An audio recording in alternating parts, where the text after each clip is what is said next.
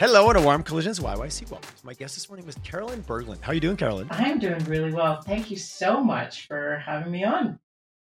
It's an absolute pleasure. We've been chit-chatting away and just talking about everything under the sun. So we thought we better push record, as I often go, oh shit, we need to let the audience in. We need to let them hear this amazing whatever it is we're going to talk about. Speaking of talk, your company is called Talk, and you're the principal there. So let's jump in the elevator a couple floors. Hey, Carolyn, nice to meet you. What's Talk? What's it all about? What do you guys do? And let's launch from there. Yeah, so Talk is a boutique consulting firm based here in Calgary, although as I was telling you earlier, kind of travel wherever. We play in a bunch of different arenas, including leadership, team development. We're doing a ton in team development right now, Tyler, because I think teams, frankly, are in crisis.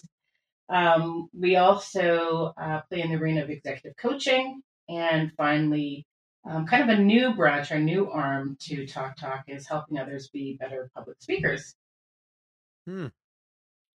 Wasn't it the biggest, the second biggest fear to death, only to death, or maybe second to death is public speaking for a lot of people? It's Isn't that amazing. a Seinfeld joke from way back? It is true. The audience would rather be dead than standing up on stage. It is true. And, interesting that if you had said to the 19-year-old version of Carolyn that you would be speaking in front of people in podcasts or in keynote talks or workshops, I would have laughed. There's no way I would have thought I was. You've got the wrong girl. Right?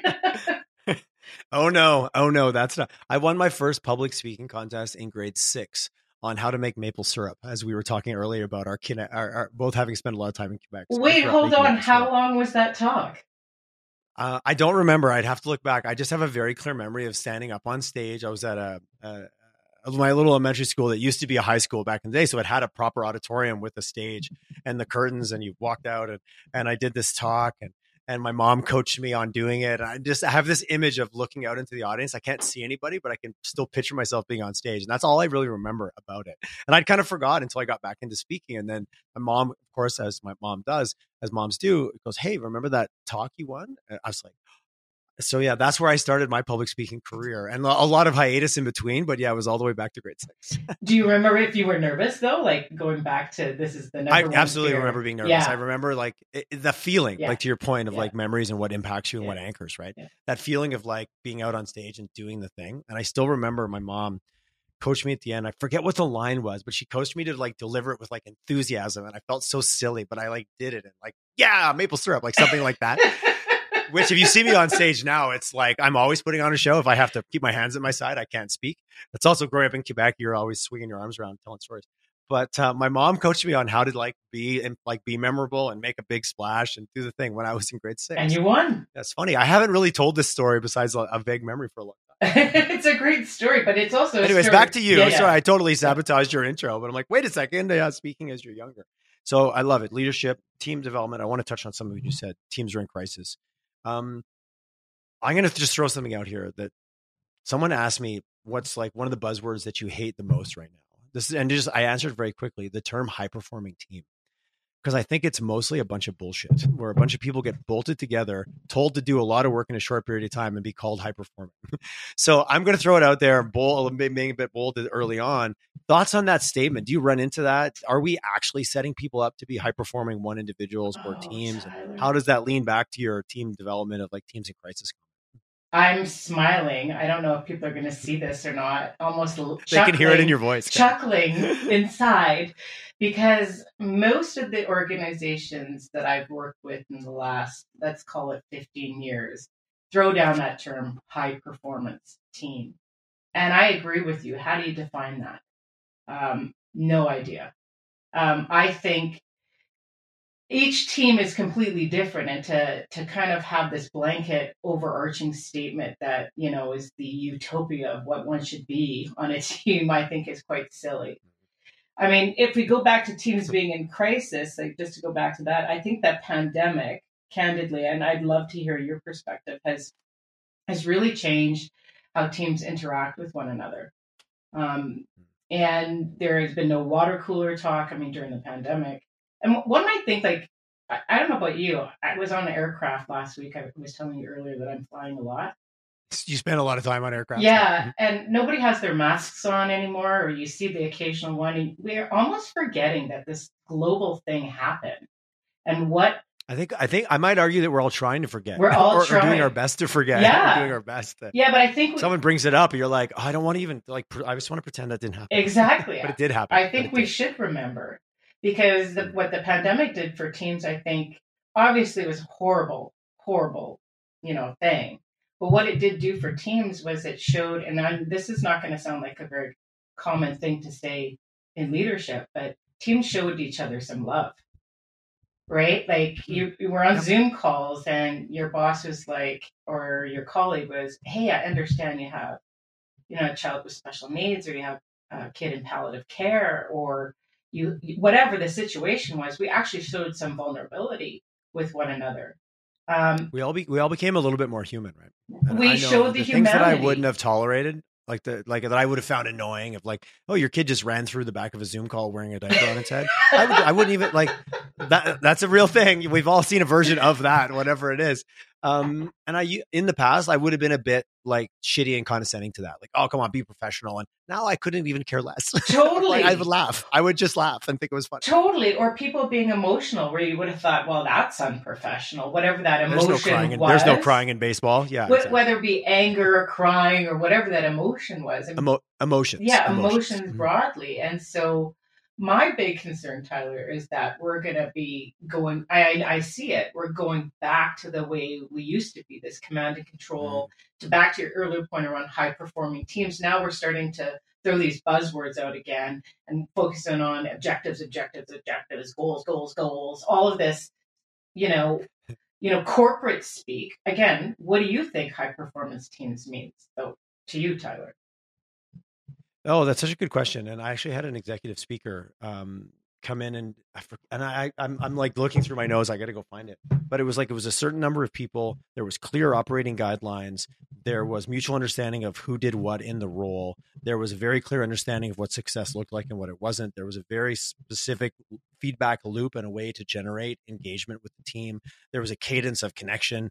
It was he defined it. It was ex Raptor pilot. So as a guy, maybe a girl as well. I'm like, you're ex-military. I used to fly fighter jets. I've got all the time in the world to listen to your story. So this was how he entered the room. And he was like he went hard at the fact that the majority of teams are not high performing. They're work groups that are bolted together, forced to meet unrealistic expectations and called high performing. He's like, if you try that in a military environment with high performance aircraft, everybody dies. Like that's what happens. Yeah. So he broke it down that way, and he had it very, very clearly defined in a lot of like, what are the parameters? What does success look like? How do we deal with conflict? What are we actually going for? Who actually knows how to do what, and what's their strength, and where can we tap into them for? And there was like 8 points, and this was through a study that he had brought in through the US that he identified. It was two individuals had said this is actually what a high performing team looks like. And there was a limit to the amount of numbers, but what I loved about it was all of the operating procedures of how we do things, especially how we deal with conflict or misalignment or changes in direction, was all laid out in advance. He goes, then and only then can you perform at a high level when you know what the operating guidelines are and everyone's agreed to it and has respect of each other in the process. And I really liked it because there was some guidelines, and I've rarely encountered that, quote unquote, in the real world Yeah, or in the civilian world. I would say the term high performance team is too ambiguous. I mean, I know that we're moving the conversation into trust and psychological safety, and I would rather Mm-hmm. say, are you on a psychologically safe team than a high performance team? Mm-hmm. Because those to me would be synonymous. However, you would say high performance team, however you measure success, whatever those KPIs or goals are, would naturally unfold if I think you're on a truly psychologically safe team and environment. That's a good point. Are you hearing, is that term, I'm hearing that term used a lot by people that go in to coach people to do it. I'm not hearing it in a corporate setting. I'm not meeting a new client. We meet clients all the time. Oh, what's it like here? And how's the process? And, we're really trying to, oftentimes when we're scoping, 50% of the scope is what are you going to be like to work with? Yeah. The work is usually fairly straightforward ish, but I've never heard them say, oh, we have a psychologically safe environment. Cause I'd be like, oh, wow. Okay. Let's talk about that. I've never had anyone explain what it would be like to work with them in those terms, or yet. I hope it's going to happen tomorrow, but I haven't run into it Yeah, as someone who's often in a consulting role, which I'm sure you are as well. I am. And I think I bring it up with my clients. I mean, psychological safety isn't a new term. I mean, it was coined in the 60s, right, with a couple organizational psychologists. It kind of gained momentum with Kahn. Then it went through Amy Edmondson, who I would say is the queen of psychological That's the safety. name I hear the most in context to when it's brought And up. she really, I think, reemerged it. And then there's a fellow by the name of Timothy or Clark that I quite admire that has really been playing around with the term as well. So I don't think it's not new, but it's been, I think, Mm. since the pandemic in particular has really emerged as kind of a human right. So I think when we Mm. think about the job market, I think, and people, you hear about the great resignation and all these different things. I think All the employees, buzzy all the terms. buzzy corporate, whatever, synergy, all that stuff.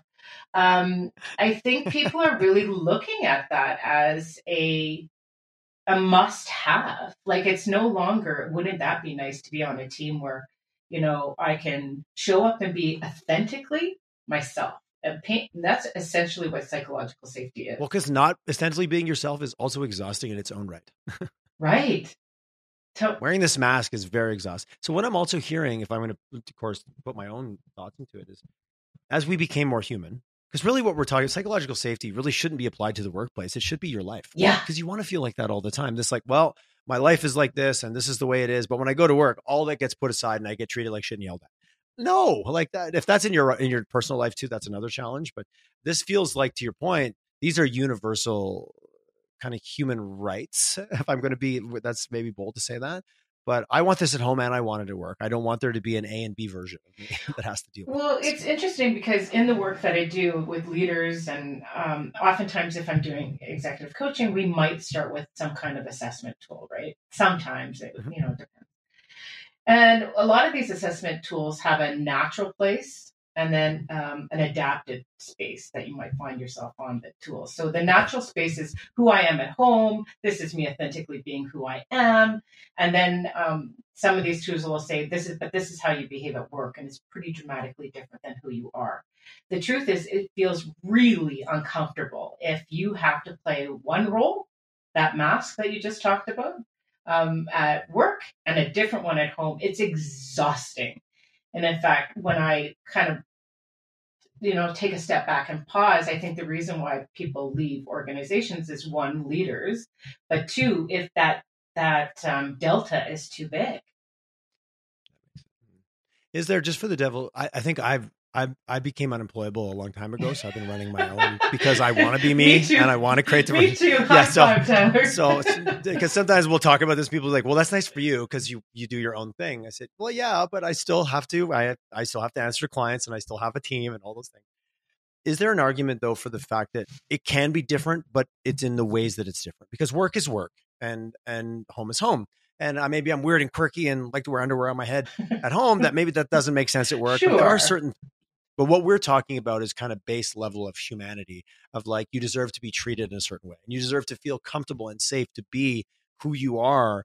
But maybe you can't wear your underwear on your head at work. I'm not sure. Right. Picking on that one, It, picturing my 3-year-old niece running around with her underwear on her head, but it's okay to be different. But what we're talking about is the non-negotiables. Is that a safe way to kind of put some Yeah, parameters around I that? would say, like, for those that are listening, the way I would look at it is, I came across here. Let me go back. I came across a picture of myself when I was 4 years old, a couple weeks ago, and I looked at that picture, and there Carolyn is being super expressive and big in her body language and emanating energy, and I looked at her and I said, well, the 4-year-old version of Carolyn is pretty similar to the 52-year-old version, but I had to find my way back there because Oh, that's cool. Oh, yeah, I what's like it. happened is that we get imposter syndrome. We go, oh, I can't create, I can't be curious. Like when you're 4, you sit in a bunch of Legos and you just do it. You don't go, well, I'm not going to do it because I can't be a Picasso, right? Like you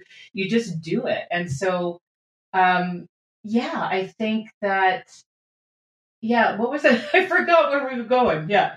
Well, what we're really talking, the balance of like what is work and what is home. But what I love where you went with, like, it took you X amount of years to get back there. Yeah. 4-year-old view versus Yeah. 52-year-old you. And we get in these environments that and we get shoulded on. We should, and we do it to ourselves. I should act this way, and I should Yeah. act that way, and I can't, and I shouldn't. Yeah. And that doesn't work. Yeah. But oftentimes, when you the closer you are to yourself, is often where the magic kind of does happen, and the big ideas come out, or you do something that felt effortless because you were in your flow, or we can bring in all the different ways of explaining it, but getting in that flow. Whether we talked a little bit about speaking and getting on stage, like there's a rhythm and there's a flow to that. That if you're trying to be someone else, it just doesn't work. The audience sees through you like in 2 seconds. But let's be honest, Tyler. I mean, it's a real vulnerable move to be yourself, to show up and to be authentically who you are. And that was the point with the 4-year-old version. Sorry, I had a brain fart there. It's okay. I was like, I think I can pull that. I do. I do, and I often joke sometimes when it comes to learning new behaviors or getting over, like, when's the last time you asked a 6-year-old for advice? Kind of every day, because you picked up some. But how can you take the good stuff from there and maybe not the stuff that you stuffed down when you were 6, when someone told you that you weren't this or you were that, and then you've been carrying that around for another 40 years. That's a whole other podcast. We'll do that one. So when you're working with like. You show up in an executive leadership team. I'm going to use my adult voice. Yes, we're very mature at this company. Yes. We do professional things. Yeah. We make things. We're very serious. Yes. And you make a reference to your 4-year-old self, and the CEO or the VP or the engineer or the accountant looks at you and goes, "Well, this is some fluffiness. This is some silliness here. I just don't have time. We do serious things here." And I'm being very dramatic for the sake of the bit here. How do you, is that a big factor of just also getting people to let down that guard? Back to your point about that gap analysis in the early days, to go, okay, let's just relax here for a minute and let's maybe talk about some of the things that might be going on. Or is that some of that hard work? Or by the time you get the call, they know something needs fixing and they're willing to maybe be vulnerable? Maybe not. Yeah, most of the teams, Tyler, that I work with, I know this is going to sound quite crazy, but most of the teams I work with, I don't take on unless they commit to 18 months to 2 years. Okay. And the reason why I do that is I don't believe in events. I don't think I can bomb in and bomb out. Now, keynote talk, I do that for sure.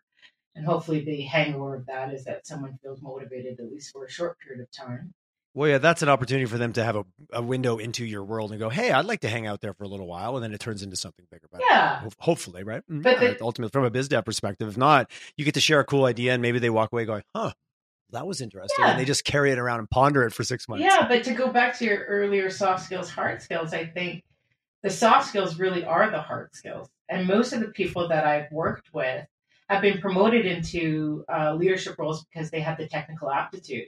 So they find themselves, in this new leader role going, oh boy, I actually have to collaborate and communicate and do all this other stuff, which candidly is not kind of talked about on that leader journey until, someone like myself perhaps comes on board. So we get together every couple of months, take a break to go back into the real world to apply some of those concepts, come back together again, and do that. Like I said, 18 months to 2 years. I would conjecture to say that it's pretty impossible to change behavior in a one and done kind of environment because those soft skills take time and practice. So that's kind of how I unfold. Well, they're new muscles, they're new neural pathways, like however you want to break that down.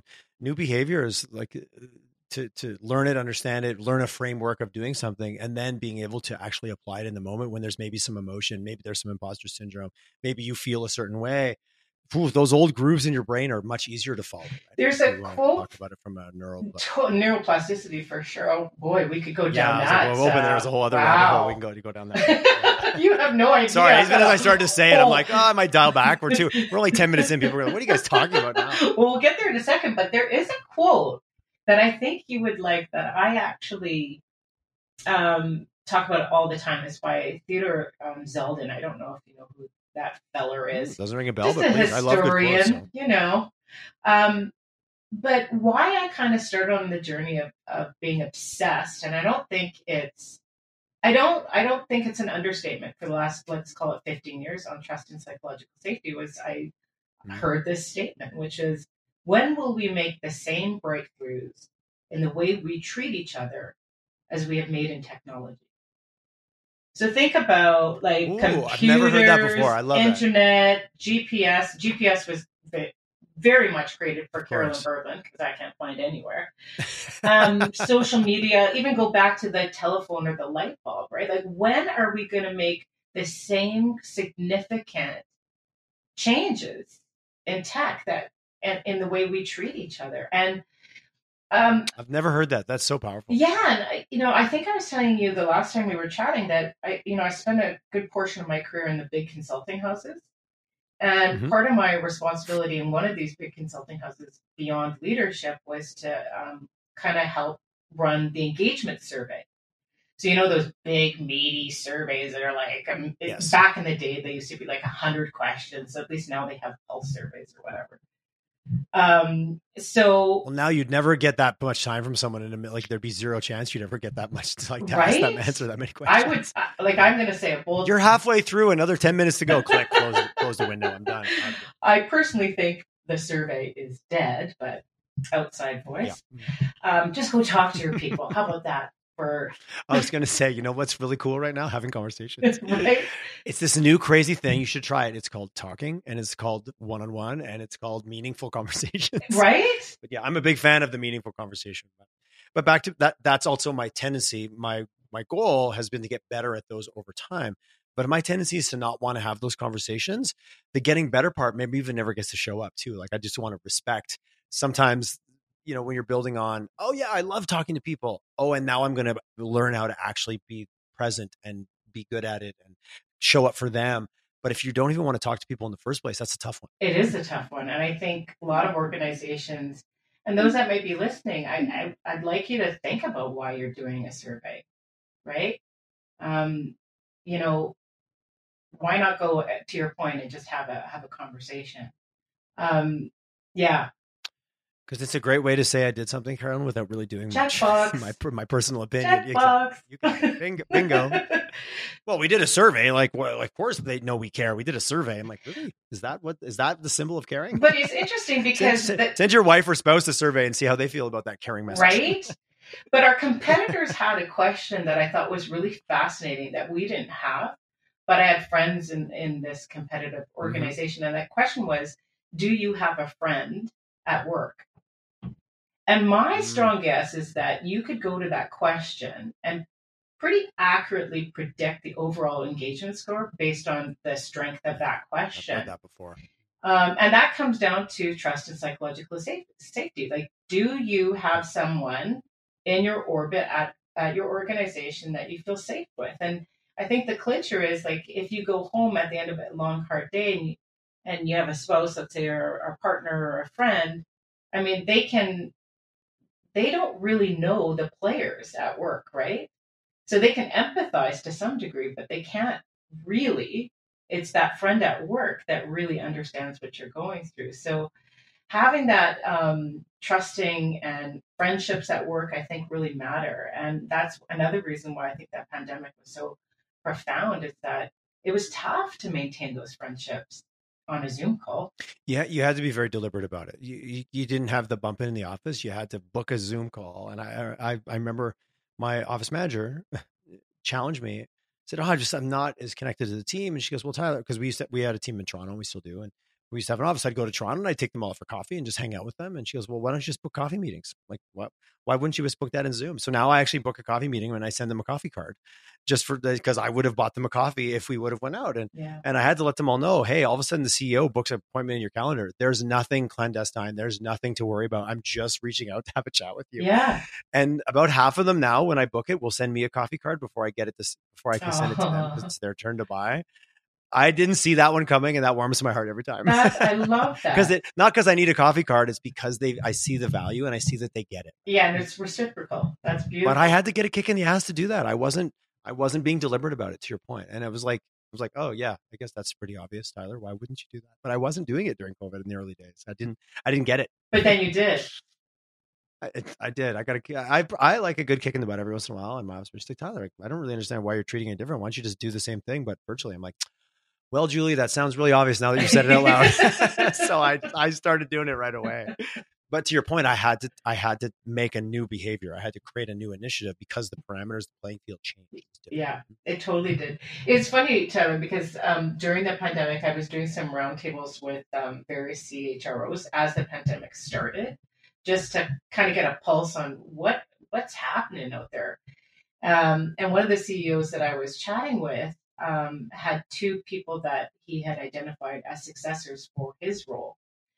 And successor A was the person that was hitting the objectives pretty consistently, the goals. Successor B really wasn't in gonna get it. So as the pandemic unfolded and he went to retire, he ended up choosing successor B. And I said, I thought successor B was not in the running, like she was not getting the same results as person A. And he says, what was interesting is she showed vulnerability, caring, all of those soft skills that we've just said are hard skills that person A didn't, and they became the new leader competencies that was going to be able to run that company successfully. I thought, okay, this is changing the world of leadership in a pretty dramatic way. For someone to choose the soft skills over the technical aptitude to run a company. And I'm seeing that over and over and over again. I don't know what you're seeing. That's a really powerful example, because short term also ties into our quarterly results and all of the things that we've become so addicted to. But the soft skills, it's like, great, you can get those, but at what cost? And great if you hit a couple numbers or hit a couple quarters, but then you lose to some of your best people because they don't feel connected or you burn them out. To see the other one is, to me, it just inherently has a much longer term vision of that this over the long term will be better for the organization. That's also a shift in terms of how we're looking out into the future and what will have a greater impact in the long run. I see that as not that the results are short term, but in corporate, they can be very short term, very easily like tied into way too short of a cycle, versus when you think about people, that's immediately a longer term conversation. That's actually a really good story. That's a great story. Yeah, I think the command and control leadership style, the one focused in on KPIs and objectives solely. Yes, we're not saying they're not important, but there's other things that are also equally important. And they are really emerging as of equal importance. So I think the world looks different post-pandemic as it relates to teams and psychological safety and leaders. And frankly, I think, when I'm coaching people around succession planning with organizations, those are the things that we're looking at. Do they have the ability to nurture environment of psychological safety where people can show up and be authentically themselves, where people can show up and make mistakes? Because frankly, we're all human beings having a human existence. I haven't met perfect. I don't know if you have, Tyler, but I'd like to interview I definitely have not. I like to use the word messy. Humans are very messy, yeah. And that's okay because it is part of it. And the illusion of not being messy is what creates a lot of that stress sometimes. Yeah, exactly. Yeah. So yes, so when you come into a team, like the gap analysis or the where are we now? And you said that very powerfully. I don't want to skip past it for anyone listening right now and looking at their own team. Teams are in crisis. What are some of the things that show up for you? Like what are the, if we had a team crisis dashboard, what would be flashing red when you first go into an organization where they're like, yeah, no, we're curious. We want to do better. We've got some problems, but we're pretty good. You go in and go, oh, okay. I don't think you're maybe as good, whatever that is, as you think. What are some of the things that you see? What flashes red on the dashboard? One of the first things that I look at when I go into a team is to see if there's conflict. And I don't know when conflict became a dirty word. In fact, I would say in the absence of conflict, I'm pretty worried. So, there's a fella by the name of Patrick Lencioni that I quite enjoy, and he's got a pyramid, and at the bottom of the pyramid. Oh, I love the pyramid. I could draw it out on my paper right now. I've used it many times. You got trust. You haven't read The 5 Dysfunctions of a Team. Pick it up and read it. That's it. I'm a fan. Yeah, pick it up and read because it's an easy way to illustrate how a team should perform, right? And at the bottom and bottom of the pyramid, or the triangle, and the biggest part is trust. Then once you have trust, they are afforded the luxury of going into conflict. And so if you don't have trust, you have something called artificial harmony, where everybody's going, yeah, I don't know about you. I've been on teams like that where it's not at all safe at all to speak up. Well, that's a classic example of the meetings that then happen afterwards, or the actual meeting, because no one's willing to say anything in the meeting you were in because there was no safety, and you get all the backbenching and the politicking and the conversations in the hallway about what we actually should have been talking about in the meeting. It's such a colossal waste of time, right? What if we could just show up and be ourselves? We've established that we all trust each other on the team. We're going to have impassioned, healthy debate.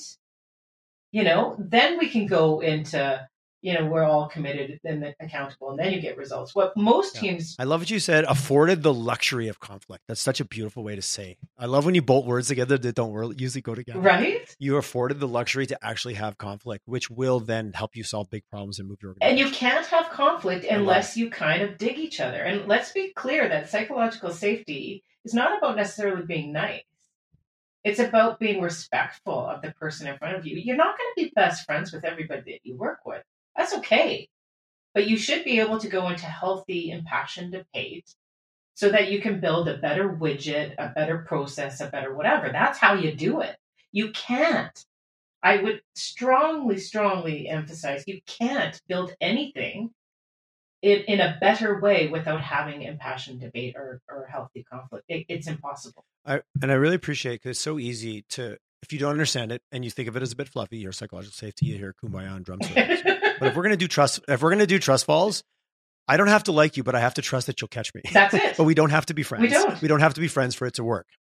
And I think that all of a sudden, I think some of the detractors that I might know, some of my relatives that may be engineers, that's all I'm going to say about that. George, you know who you are.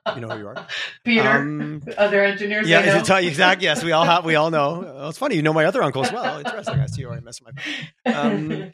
But that ability to create a safe environment that we can quote unquote slug it out, because that's a term that sounds a little bit more. But at the end of the day, no one's actually going to get a black eye, and we're probably going to come to a better solution. It's not like we're going to sit around and smoke weed by the fire and beat on the bongos. That's not what we're talking about. And I think that it's easy to throw it into that bucket when you don't understand what it is and you want to devalue it. Oh, that's just fluffy bullshit. And it's this. I'm like, well, actually, no, like you said, it's boxing gloves. They're just the ones you're not going to get hurt with. I think it's table stakes. I think that you're right. So important. And to go back to the nice statement, I think we all know people running around the halls being super nice, right? The big happy face and, hey, how's it going? I couldn't be any better if I blah, blah, blah, the people, right?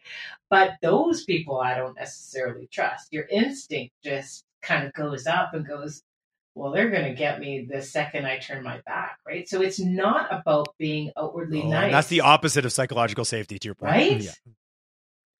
Well, then that's a good, I saw a meme the other day, or I don't know, some Instagram thing. It said, stop the glamorization of busy. I think we should stop the glamorization of nice as well. Oh, can I just, since you mentioned it, I think busy is the new F word. You ask someone, hey, Tyler, how are you? Oh my God, I'm busy. So busy. Well, I'm so busy. It just drives me crazy. I know. And busy. I did it today. We got on the call. I'm busy, but I'm like, well, what else is new? But here's actually what I'm doing, and I'm enjoying it. But you're right. It's stop the glamorization of busy and stop the glamorization of nice. And no, we all don't have to get along. and nor do we all have to agree with each other's position, but it doesn't mean I hate you. It just means I disagree. Exactly.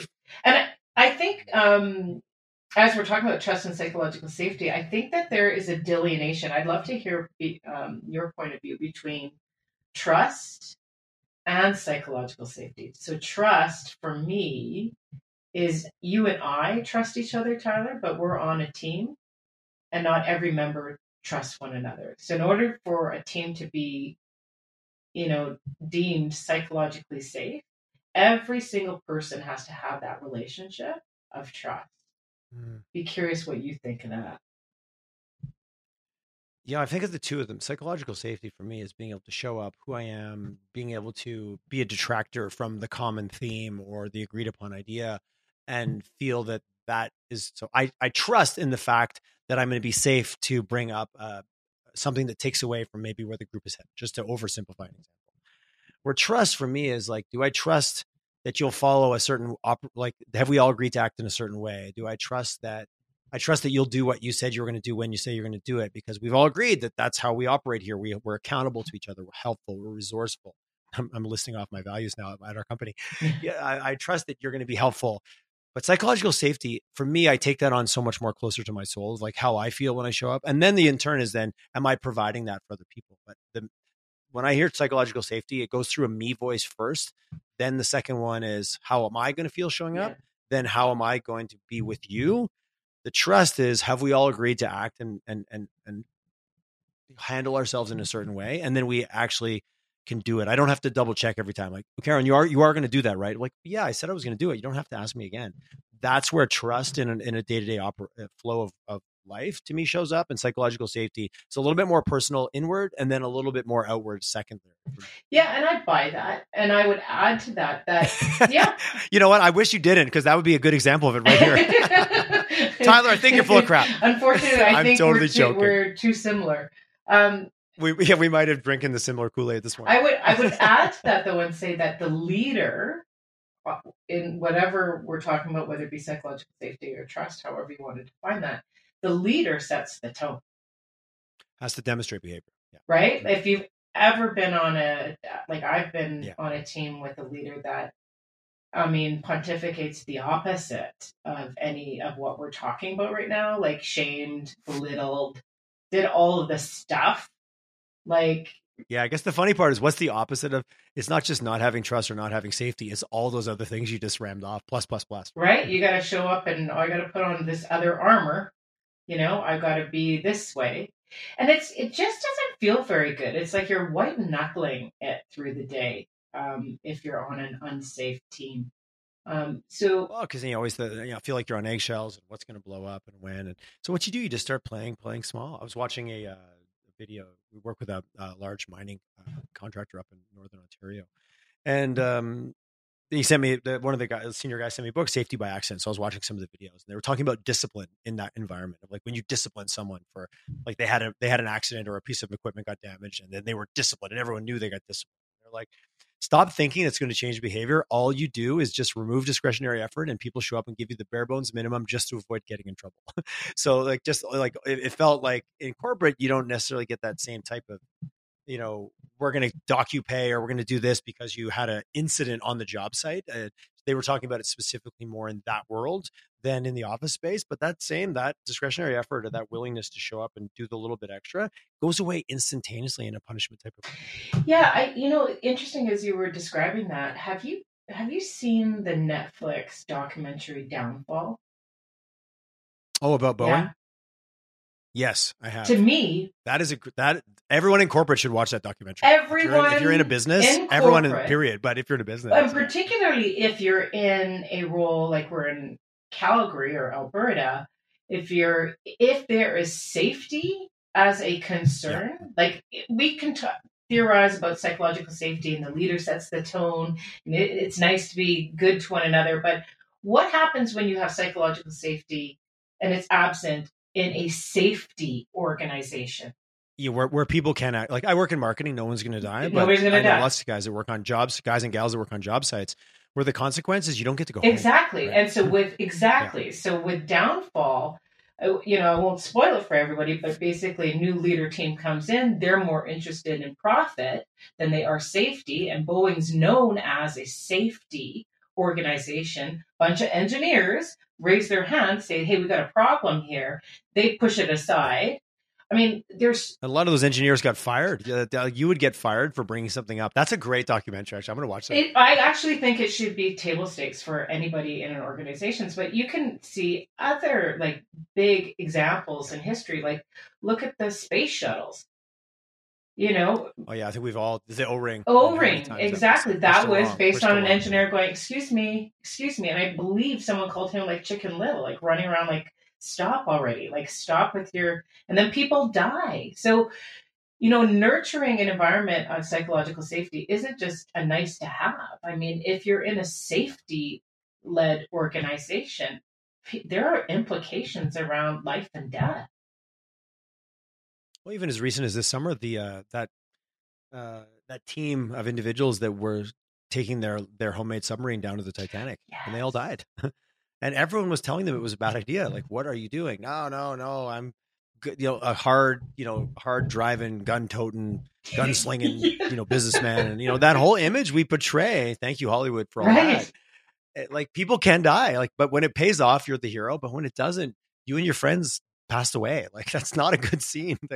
When it's that binary, it's not worth it for me. It's not worth the risk. Yeah, and I mean, I remember seeing not a documentary, but like one of the morning shows on the fellow that would, and it was ego based, right? Yeah, Profit totally. based. So again, I don't think what we're talking about is just a nice to have. I think it's much bigger than that. Do companies, and obviously you're busy, you're flying over the country, so people are getting it, or they're seeming to get it, and they're reaching out.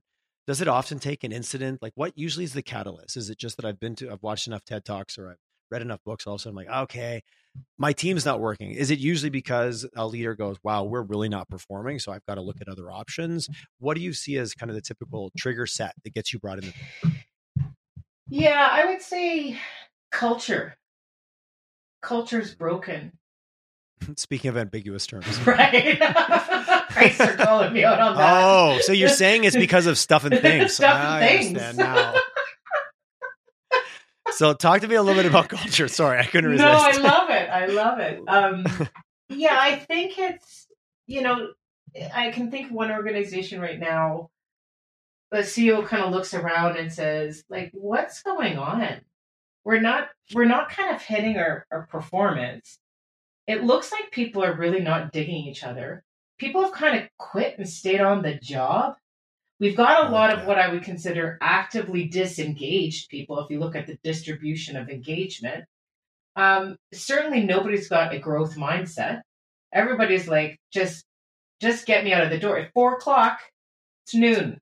I take I take my lunch at exactly noon, right? So they're starting to see that what has happened to my company. And so ultimately, I think it comes down to psychological safety. I mean, there's 1,000 topics that we cover in that 18 months or 2 years that I work with teams, like 1,000 topics, right? Feedback, communication, all of that. But to me, it all comes down to, are you nurturing an environment where people can be vulnerable and be themselves? If you're doing that, your culture will reflect that. Your culture. Now I'm never going to be able to say culture again.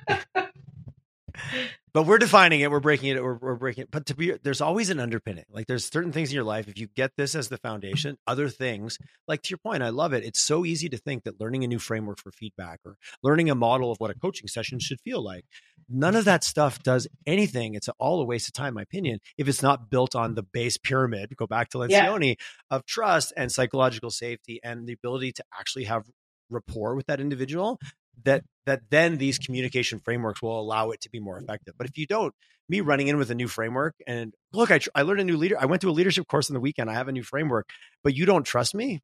Like throw it out the window. 100. And it could be a perfectly good framework. It could be perfectly good. Yeah, 100%. Like, oh, you're going to teach me about the 700 levels of listening or this feedback model or coaching model, whatever. Like none of it matters.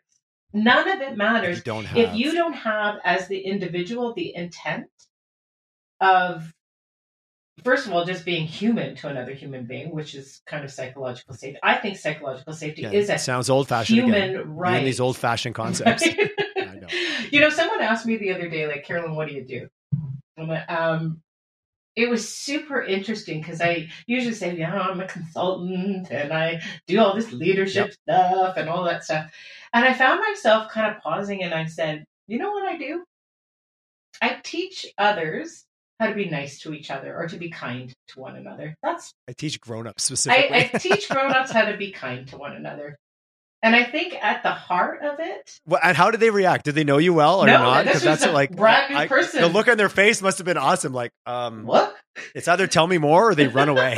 It's like felt like it'd be very polarizing. It's a good way to vet your audience real quick. I just think it's a less arrogant way of presenting myself. I think that's ultimately what I do, and I'm here to serve. And I know that sounds very Pollyanna. It really does. But when I'm down dirty in a workshop or I'm working with someone, all I want to do is help. And I think where I can help is to crack crack them open a little bit by saying kindness is really the only thing that you need, whether it be at home or at work, and recognize that everybody that you meet has a story. So, Everybody, the kind of like everybody's going through something, that everybody, mindset. and I know that sounds like people say it and it's whatever, but if you genuinely approach every interaction that you have in a day with the intent of everybody's got something going on, then there's no need to be unkind, whatever that looks like. Doesn't mean we don't all have bad days and we're not going to be angry or this or that, but generally, at the baseline, our mean Hmm. our mean line is we're going to be as kind as humanly possible, recognizing we're all human beings. I think that's the secret sauce to leadership. And we could just mic drop, and that would be the end of it. There's such a powerful. I love it because you boiled it down to just all like if you can't make it simple, like give it more time, I'd make it shorter kind of mindset. Like make it simple, make it clear to understand. And you're right. There's so many. You can't turn anywhere to go. Even if I've been dismissing this for years, I think some of my older white male leaders, and I'm going to be very stereotypical, but I'm in a leadership group, and there's some old white guys in there, and I'm joking. They know who they Yeah. are, and I see them. A couple of them I had a conversation. They're like it's just so the opposite of way we went through the system, but we can't be blind to the fact that it's different now and it feels uncomfortable for us, but we have to learn. I'm speaking in broad, like just broad groups and throwing people into buckets. But I think of some of them group, but I see some of these individuals that I know that are in that have been on the journey of this was not part of how they grew up through corporate and like they're in the later phases of their careers. And all of a sudden they're discovering this sense of themselves and this sense of empathy and the sense of caring that just never had a place for them. But I think it was probably for a lot of them was actually who they were, but it got beaten out of them a little bit earlier in their careers, like 30, 40 years ago.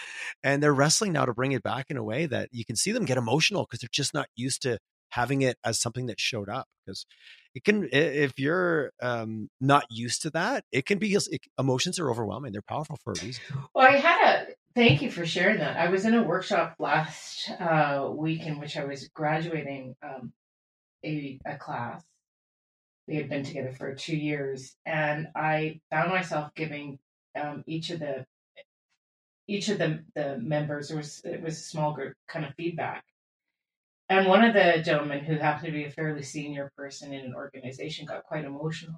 And I said, "What's going on?" And he goes, "Honestly, I don't know the last time someone has provided me recognition that has been so powerful." And I think that's what you're tapping into. And my response was, we had a conversation around this, but it came down to comfort zone. So comfort zone is the mental home in which you live, right? You show up at, you wake up at 6, you have lunch with the same people, shit, it's Dancing with the Stars night, whatever. Like it's all very comfortable, right? Yeah. And I firmly believe that all new learning happens when we're outside of that comfort zone, whatever that looks like. And that grows and retracts over the years. And so my encouragement with leaders is to, if it feels uncomfortable, good. That means you're learning something or you're feeling something that is Actually treat it unusual. as an indicator, not something to move away from. Exactly. Exactly. Move into that space. Crystal ball time. Mm-hmm. Leadership teams are in crisis. I keep pulling that one back because I agree. And you're not the first person who's said that in the way that you said it. So it seems to be a universal theme, having so many different people on the show right now having these conversations. Although this is a show about economic transformation. And if you're going to transform your organization, you got to have to get really good at this stuff or it's not going to work out. 100%. Where are we headed? Are we just on the journey and it is exactly that? Do you see, because every time we level up a little bit, we just discover new things to level up to, but hopefully the old stuff, we change that neuroplasticity, we rewire, we refire, we kind of change the pathways. Thinking about the organization, as a working brain of pathways and ways that we do things, are we just slowly kind of building up the ladder to the next level? What's your hope as well as your kind of thoughts on what the next 5 years look like from a leadership and team dynamics and just this topic in general? I definitely am an optimistic by trade, Tyler. I don't know though right now. if I'm going to be really candid with what I'm Oh, observing. Carolyn, we're getting We're fireside getting chatty kind of vibes here. fireside I love chatty. I'm it. gonna bring my voice down nice and You low. are, you do. You actually, I felt that was a fireside voice. I felt it. I don't know. I do see teams and leader teams reverting back to pre-pandemic times, and it's like Mhm. I'm desperate to show them the mirror that look at what we've learned here. We've shown some humanity. We've shown some love. And so that neuroplasticity that Mhm. you're talking about, we're not practicing all of those soft skills that we had the opportunity to practice during the pandemic, showing that Well, vulnerability. we were forced. Let's be candid. We We were were, forced, kicking and screaming to practice it, or we were very isolated very quickly. Right? I would argue. Again, broad sweeping statement. yeah, but I like some kind of universal gift in some way. Again, I know there's massive I tragedy also choose here. to. I choose to find it that way. I think COVID was the best thing that ever happened to me because I changed significant things in my life that I probably never would have done without that big left Me hook. too. But yes, it was terrible. I chose to dig for the gold everywhere I Me could. too. Me too. My Yeah. life Mhm. is dramatically different, and my hope is crystal ball is that we'll continue to stretch our comfort zones around and learning how to develop trusting relationships at home and at work. But my sense is that we're going to revert back. That's my I know what you sense. mean. I don't. What's your sense? I'm starting to see almost draconian level Yeah. tactics, especially around the return to office. Let's just pick a Yeah. Yeah. name. Let's do Like, that. we're going to check your fob. We're going to make sure that you scanned in at 8 a.m. and you didn't scan out again until I'm like, where are we? What world are we living Yeah. in? Like things like that. I've heard from friends of mine and more Ottawa, Toronto, just in the financial Yeah. sector, and a lot of those companies like, yeah, no problem. You can live from anywhere. Move to Ottawa now. Oh, we expect you in the office 4 days a week, and you have to swipe your fob every morning by Yeah. 8:01, or someone will contact you. I'm like, Yeah. what? What the hell is Yeah. that? Like, oh, but no, we really want you to love working here, but we're gonna lord over you, Yeah. and we'll fire like there's consequences that are negative if you don't participate in these very command and control at just the way of swiping in and managing your fob card. That's the one that resonated with me because I'm like, what is happening, people? What did we learn? Nothing. Like, what are we doing My here? only Because we've got expensive real estate and we got to put bodies in it and all these things. So I think you're right. I think that there's a great conversation that's going on. And I tend to talk to a lot of people that are living in it like you. So I get bit rose colored glasses. Then I talk to my friends that are just working in quote unquote whatever company, pick one. And some of the things that are going on, I'm like, oh wow, like we're not going back to before 2019. We're going back to like 1982, or I don't know when. I don't know where we're going back to, but it feels like we've kind of exaggerated and whiplash back too far in a lot of kind of tactics. the silver lining though, Tyler, is, and I think we've ascertained that we're a fairly similar age. But where We have, which will remain unspoken of because there's no need to talk. Once you reach a certain point, I've heard there's no need to speak about it. It doesn't right. matter anymore. I do think there is this glimmer of wonderful hope around the Gen Zs and Ys and whatever the brand new one is. Because here's the deal with these guys. And I've done a bunch of one-on-one interviews just because I just am so keenly interested in their voice and hybrid and how do you want to show up at work. Their thing is going to be, you tell me the desired end goal, whatever that is, Yeah, and I'll do it in tactic if I want to. Don't you tell me where I need to do this. In addition to this generation that I studied, they care. They give a shit. They part of their attraction into an organization is, how are you changing the world in any way, shape, or form? It's not about profit. I kind of massive generalizations here. There's not. Of course, we still want to be well compensated. We Yeah. still of course, there's a certain layer that has to be maintained, right? Because you still have to live and afford the world you live in, of course. So it's not that, oh, I don't care about money. Yes, I do, but it's maybe not my main. What's never has been the main driver. It just always gets pointed to as the main driver, right? That's always the misnomer about money. Well, money's just a hygiene thing, right? You get it right. Nobody talks about it, right? Totally. Um, Yes. If you get it right, nobody talks about it. Yeah, and you get it wrong. That's all you're talking about, right? Yeah. So I think with this generation, they're going to teach us something, and I love the fact that they have a philanthropic underbelly to how they show up in the universe. I think it's beautiful. And I think that again, you're not going to tell them to sit under fluorescent lights for 8 hours a day, 5 days a week. It's not going to It happen. makes me you make me cringe just even saying Right? it. I had a speaker come to my executive group, and all he researched was demographics. And he said, and he made us sit around the room from the boomers all the way around the table to the youngest individual. It was funny because we had like a 25-year-old and like a 70-year-old. It was awesome. And then he'd go around the room and say, "What do you guys feel about this?" And they'd say something, and then they'd go to the other side and they'd be like, "Are you nuts?" Like, it was awesome to watch it. And he goes, "Listen, like, the command and control that you all have to be in the office, we're in the death throes because some of those people in those senior leadership are just not dead yet. They're just not gone." Goes, "It's moving this way, and you all can hold on to it all you want, you boomers, and even you Xers. But fundamentally, this new generation is coming on, and they're demanding something different. And soon they will become the leaders of tomorrow, and they'll just change it. So think about it what you will." And people were pointing. He's like, "Well, yeah, but what about over there?" And he said, "Yeah, it's just a time thing, and it's running its course because those individuals are soon going to be running. They're going to be making the decisions, and you're going to be out. So it's not going to matter what." Totally. And it was awesome because he was so matter of fact. He's like, "Demographics don't lie." It's like predicting the future while studying the past. He goes, "Just how it is. You can say what you want. This is where it's headed." And I loved his matter of fact presentation style. And I sat right in the middle, and I'm leaning more I'm with you. I'm skewing more to the other side, the young side, because that's what I like. That's what I value. Me too. And let's just remind each other here where the command and control thing came from. I think we often think, oh, well, that just was an effective thing out there. It came from the Industrial Revolution, where you need. It originally came from the Roman. It was the Roman. It originally came from the Well, Roman there you military. go. Where that made sense. It's literally a military. Yeah, it was 100%. Like, exactly. It go way back. It was never a warm and fuzzy strategy from the get go. That just, we don't know anything better. So no, let's just you listen to me, otherwise you die. Right? That's command and control. Totally. Where does that have any fit into modern leadership technique? I got into an argument with a leader a couple of years ago. It was fun. We were out for sushi, having a few sakis. And he goes, "I wish it was like the old days." I was like, "Peter, what do you mean the old days?" And he goes, "Well, when you could just tell people what to do and they do it." I said, "Like what? When you've lost the ability to threaten to kill their family?" And we got into this whole joke. I'm like, "What is modern management? Just because I can't starve you out or kick you off the land?" And then it's like, when you say the good old days, when are you actually referring to? And he just got mad and curmudgeon. He just wanted people to do what he said. But we could not identify this good old days period that he seemed to be taught to Tony. Yeah.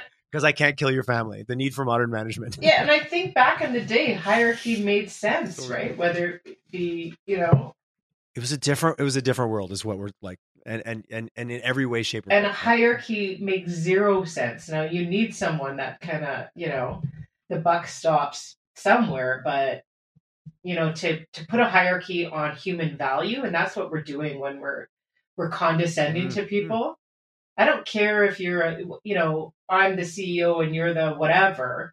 We're all, again, human beings. And so, it's funny. I went into a new client a couple of weeks ago, and I hadn't met any of the senior team yet. And I walked in, and someone was cleaning up. It looked like spilled coffee or something. And I said, "I'm here to see the CEO, blah, blah, blah." And he's like, "Oh, that's me." And he was the one cleaning up the coffee. I said, "What are you doing?" We've heard that in books and stuff, but here I saw it for the first time in action. He goes, "I spilled my coffee." I said, "I'm sure there's someone that could help you with that." He goes, "Nah, no. I'll do it myself." No, my mom raised me to clean up after myself. And that just, in that act, told me. Well, for you, that must have been an amazing, like, oh, wow, I just learned so much about this organization through meeting this and one I want to work with We'll them. see if it holds together. I want to work with you because you are already there, right? You're already there in terms of mindset. Well, that's an excellent mic drop. Well, Carolyn, what a fun conversation. I was so looking forward. You and I could just go all day and get into the wine and just chat for hours. But I really love, and like you said, I think we have a lot of overlap in our Venn diagram when it comes to this stuff. But I do appreciate that you live and breathe in it every day. And I do love your, there's optimism, but there's a little fear that we might, like, the recoil might be too far, right? We might overcompensate back in another direction. It's unfortunate, but that will pass, and then we'll go the other way. We have a hard time to hit the middle, don't we? Just in general. I bounce off one wall and I bounce off the other guardrails. Yeah. So we need some self-driving here to keep us in the lanes. But okay, talk. How do people get a hold of you?